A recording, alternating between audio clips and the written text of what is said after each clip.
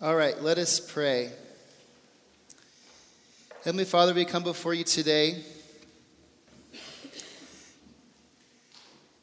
and we ask that you would speak to us through your word. You've given us scripture so that we know where to look when we need to hear from you. Today, may we hear from you, and may you prompt in us something that calls us to respond to your word in faithfulness and love as followers of you. We ask this all in your Son's name, who lives and reigns with you in the Holy Spirit, one God, now and forever. Amen.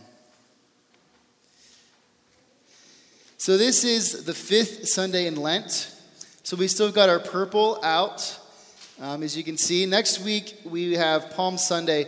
So with Palm Sunday, the color changes. I need to verify this, but I'm pretty positive it's red. So when you see the red change, you know there's something happening in the church calendar, and that will be Palm Sunday, and then Maundy, Thursday, I think is red also. And then we get to white on Easter. And white is the feast color of celebration. It's reserved only for the most important days in the calendar. So right now we're still in purple. We're still in a season of anticipation. And that's what Lent's about. Now at the beginning of Lent, I talked about the wilderness. And I talked about how in some ways Lent is our journey through the wilderness to prepare for the crucifixion and the resurrection and all that goes with that. So traditionally, Lent is a time of reflection. It's a time of fasting. It's a time of giving. And it's a time of reflecting upon our need for a Savior and for someone to rescue us from our brokenness and our sin. And this week in the lectionary, the readings appointed for every Sunday, prepares us for next week. Because next week is Palm Sunday when Jesus enters into Jerusalem as king. And next week we remember that Jesus entered Jerusalem as king when we celebrate Palm Sunday with the palms and all that goes with that. But for all of us, there's a choice before Palm Sunday. Do we believe that Jesus is king, and are we going to accept what that means, or are we going to not make that choice? So that's the theme and the direction of this final week of Lent. And the passage that's appointed to explore this idea is found in John chapter 12, verses 1 through 8. I almost said 18. John chapter 12, verses 1 through 8. So if you want to get out your Bibles or the Pew Bible and follow along, that's page 936. And I strongly encourage you to take out the Pew Bible if you don't have your own and to follow along as we look at this story. It's a shorter one when it comes to some of the gospel readings, but it's an important story within John's gospel. It's a turning point. So John chapter 12, verses 1 through 6. So we're going to start there today. So this is how John opens this passage. Starting with verse 1, he says, 6 days before the Passover, Jesus came to Bethany, where Lazarus lived, whom Jesus raised from the dead. Here a dinner was given in Jesus' honor. Martha served, while Lazarus was among those reclining at the table with him. All right, so to understand this story, and if you have your Bibles, this is very easy to do. This is why it's important to have your Bibles to look. If we look back at the chapter before, we understand what's going on. So chapter 11, verse 1 and following, does anyone in their Bible, what does the heading say? I don't know what the Pew Bible says. Is there a heading in the Pew Bible? What? All right, the death of Lazarus. All right. So Lazarus dies. He's this person who's friends with Jesus, and he has two sisters, Mary and Martha. They live in Bethany, which is a town about 2 miles outside of Jerusalem. We think that there's a good chance that Jesus would sometimes stay here whenever he would go to Jerusalem, because especially when there's festivals like the Passover, there's not a lot of space and time or space in Jerusalem because there's people coming from all over. So they'd have to spill out into the countryside and the villages around Jerusalem to find lodging. So we think that Jesus probably stayed with Lazarus and his family when he was in Jerusalem. Or at least it was one of the places he could go if he had to. So Jesus hears, if we were to look at this story, he hears that Lazarus is ill. But he waits a couple more days before he goes to see Lazarus. And by the time he gets there, Lazarus has died. So this is where Jesus mourns. And this is where the shortest verse in the Bible is, verse 35 of chapter 11, Jesus wept. So Jesus mourned the death of Lazarus. And then he turns around and he raises him from the dead. And once Jesus does this, the people in the area are coming to visit Mary because her brother has died. But they get there and Lazarus is alive. And so what happens is they find out that Jesus is back in the area because Jesus, the reason he wasn't there is because he'd kind of went into the wilderness because there had been a lot of people after him because of some things he had done. So he has to go back to Bethany and come back to Jerusalem where there's lots of people trying to find him in order to be there. And also what happens is once this raising from the dead happens, some of the people who see Lazarus go and tell the religious leaders. This is in the last bit of chapter 11, right before we get to chapter 12. And because of that, the religious leaders decide the only option with Jesus is to have him die. Because they're afraid he's going to create an uprising that's going to cause problems for the Jewish people with the Roman Empire. So the only option is to have Jesus die. So they begin to plot his death. So Jesus, again, escapes into the more secluded areas because of these people who want to kill him. But 6 days before the Passover, Jesus returns because he's going to return to Jerusalem for the Passover. And we know what happens when he goes to Jerusalem. Or right? What happens this time? Passover. He goes to Jerusalem. What happens? Right, crucified. So their plan succeeds.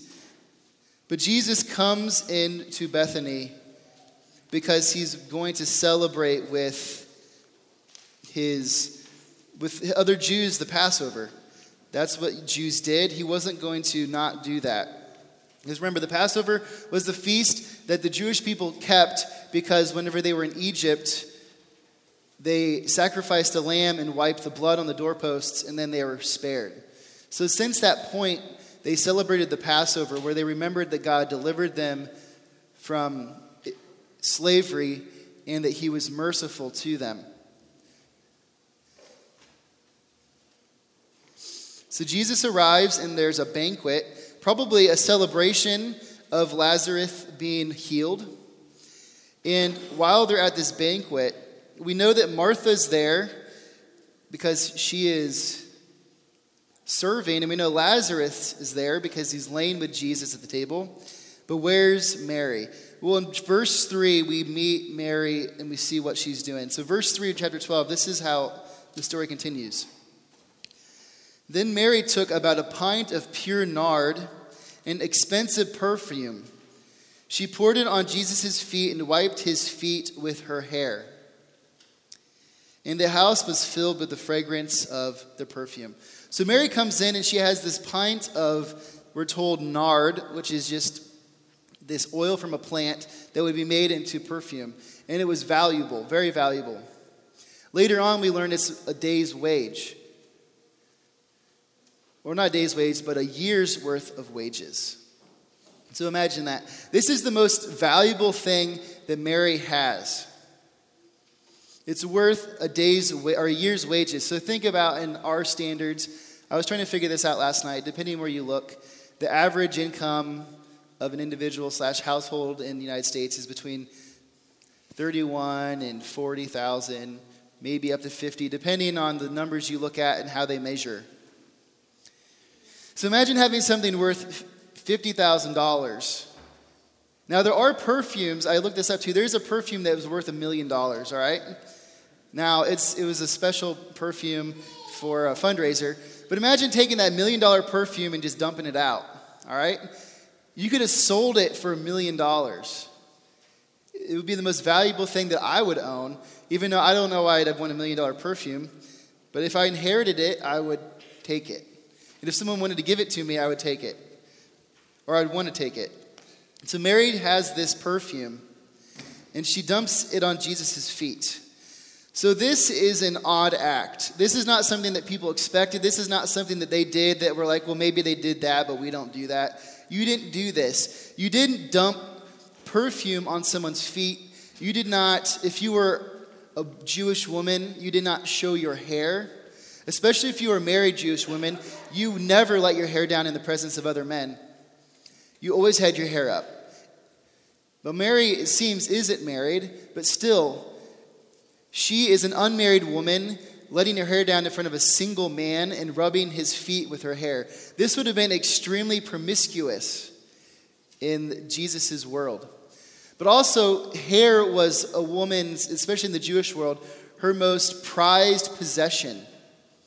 So that she's willing to use her most prized possession while anointing Jesus' feet with her most valued possession. We see the kind of commitment Mary has to Jesus. So guests would be anointed with oil sometimes, but you never anointed people's feet. You only anointed their heads. If you anointed people's feet or did anything to their feet, you had a servant who would wash their feet. But most certainly not one of the people who was the house. Can't even think of the word right now. Household. I mean, it's Mary's house with her brother and her sister. So if she had a servant, her servant would wash Jesus' feet, but never would one of the homeowners wash feet, because that was what servants did. But Mary goes beyond just washing Jesus' feet. She washes his feet with perfume. Perfume worth a year's wages. So this paints us a picture. Mary's act is shocking and it's extravagant. It's shocking because she's doing things that's culturally unacceptable. And it's shocking because she's doing things and making herself into a servant. Now what's going to happen next is we're going to look at verse 4. And there's another character who comes into this story. And the character is Judas, who we know, probably. Judas, the disciple who betrays Jesus. Now, in the literary world, you would have something called a foil, right? That's a fancy way of saying that you have two characters in a story that contrast one another and bring out each other's strengths and weaknesses. So we see Mary do this, and now we're going to see Judas, who's going to contrast Mary, and he's going to bring out her character, and he's also going to show his own character. So verse 4, this is how Judas responds to what Mary did. He says, "But one of his disciples, Judas Iscariot, who was later to betray him, objected. And he said, 'Why wasn't this perfume sold and the money given to the poor? It was worth a year's wages.'" So Judas's reaction seems legitimate at first. He's wondering, well, why wouldn't Mary take this perfume if she wants to use it for something good and sell it and then use the money to go to the poor? Why does she dump it all over Jesus' feet and dump all that money down the drain? So this seems like a legitimate suggestion. But when we read verse 6, we see what's really going on. So verse 6, this is how John continues. He said, so this is what John says. Now this is like a comment that John gives that everyone in the story wouldn't have known. But because he's the writer on the outside, he can give us information that he wants us to hear that his characters can't know. And this is what he says. He says, "He did not say this because he cared about the poor, but because he was a thief. As keeper of the money bag, he used to help himself to what was put into it."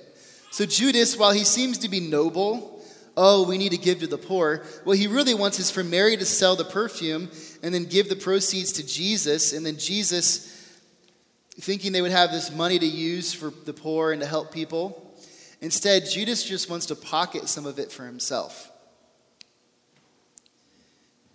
He couldn't imagine honoring Jesus by doing this to him because all he can think about is how the money would help him, Judas. So even though Judas has been accompanying Jesus, he's been Jesus' companion for close to the last 2 to 3 years, that doesn't seem to be the case that Judas is actually following Jesus. So this puts us into an important consideration.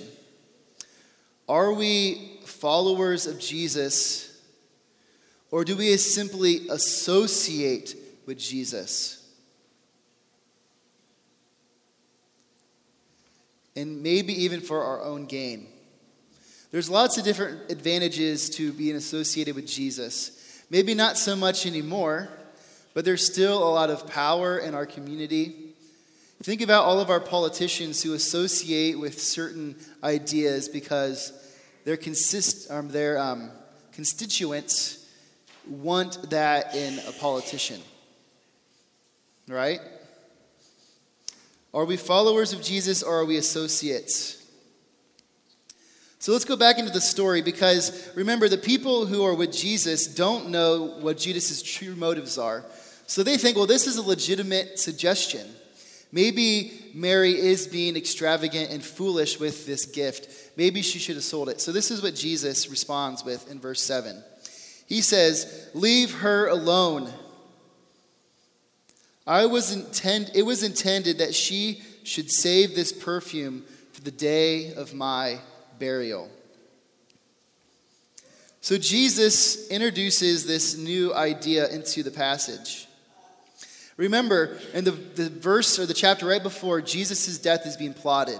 And now John shows us that the death is coming because Jesus says, "I needed to be anointed for burial."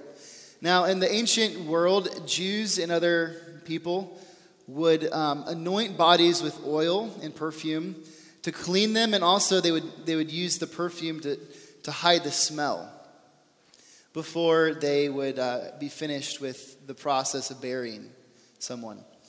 So Jesus is being prepared for burial. His death is coming. And he says something else in verse 8. He says this. He says, "You will always have the poor among you, but you will not always have me." So with that, Jesus references, we think Deuteronomy 15:11, "You will always have the poor among you." We're in Deuteronomy 15:11. What the Jewish people are told is you will always have the poor with you, so you always need to be mindful of them. Now we could interpret this as Jesus saying, the poor is always going to be here. You can't make a difference, so don't help the poor. Instead, it's good to honor me. But I don't think that's what Jesus is saying. What he's saying is, he's saying, my death is coming quickly. The poor will always be here for you to help. But at this point in our relationship, I'm going to be leaving soon. It's important for you to know where you're at. You have to make a decision. There's a choice that needs to be made. Jesus is facing death, and his disciples need to have some urgency about what they actually are going to believe. They're going to have to choose their allegiance. Are they going to follow a convicted felon who's crucified after his death, which automatically associates them with him and also associates them with being convicted and potentially dying? Or are they going to run and disassociate as quickly as possible to save themselves? Those will be the two choices, and Jesus knows his disciples are going to have to face this decision. So Judas, we see within the story, is already picking his own interests. Picking his own interests over following Jesus. He's more concerned with the money than the act of honoring Jesus and showing him such honor and love and humility. But Mary is willing to make great personal sacrifices to just show her love and devotion.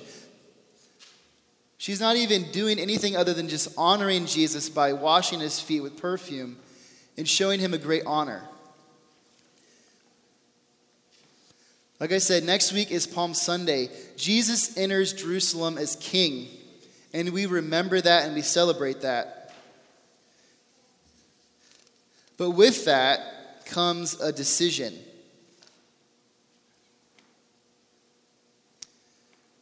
Are we going to confess Jesus as king? Are we going to rearrange our lives to follow Jesus? In our world, it's becoming more and more difficult to be a Jesus follower and to not look different than our culture. 50 years ago, even probably 20, 30 years ago, it was a lot easier to be Christian and to feel normal. But it's becoming more and more the case that to be Christian is not to be normal.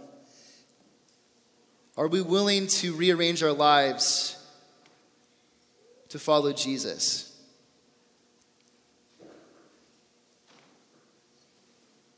This is the most important decision that anyone and all of us and every person needs to make in the world. Are they going to believe and trust that Jesus is king? Or are we not going to believe that? Are we simply going to be church people who come, do our duties, and leave? Or are we going to be followers? Are we going to be like Mary, willing to give up our most prized, valued possession simply to honor Jesus? So what Mary shows us is that our choice to follow Jesus could be costly. And I think most likely it will be costly. But our choice to follow Jesus could be costly.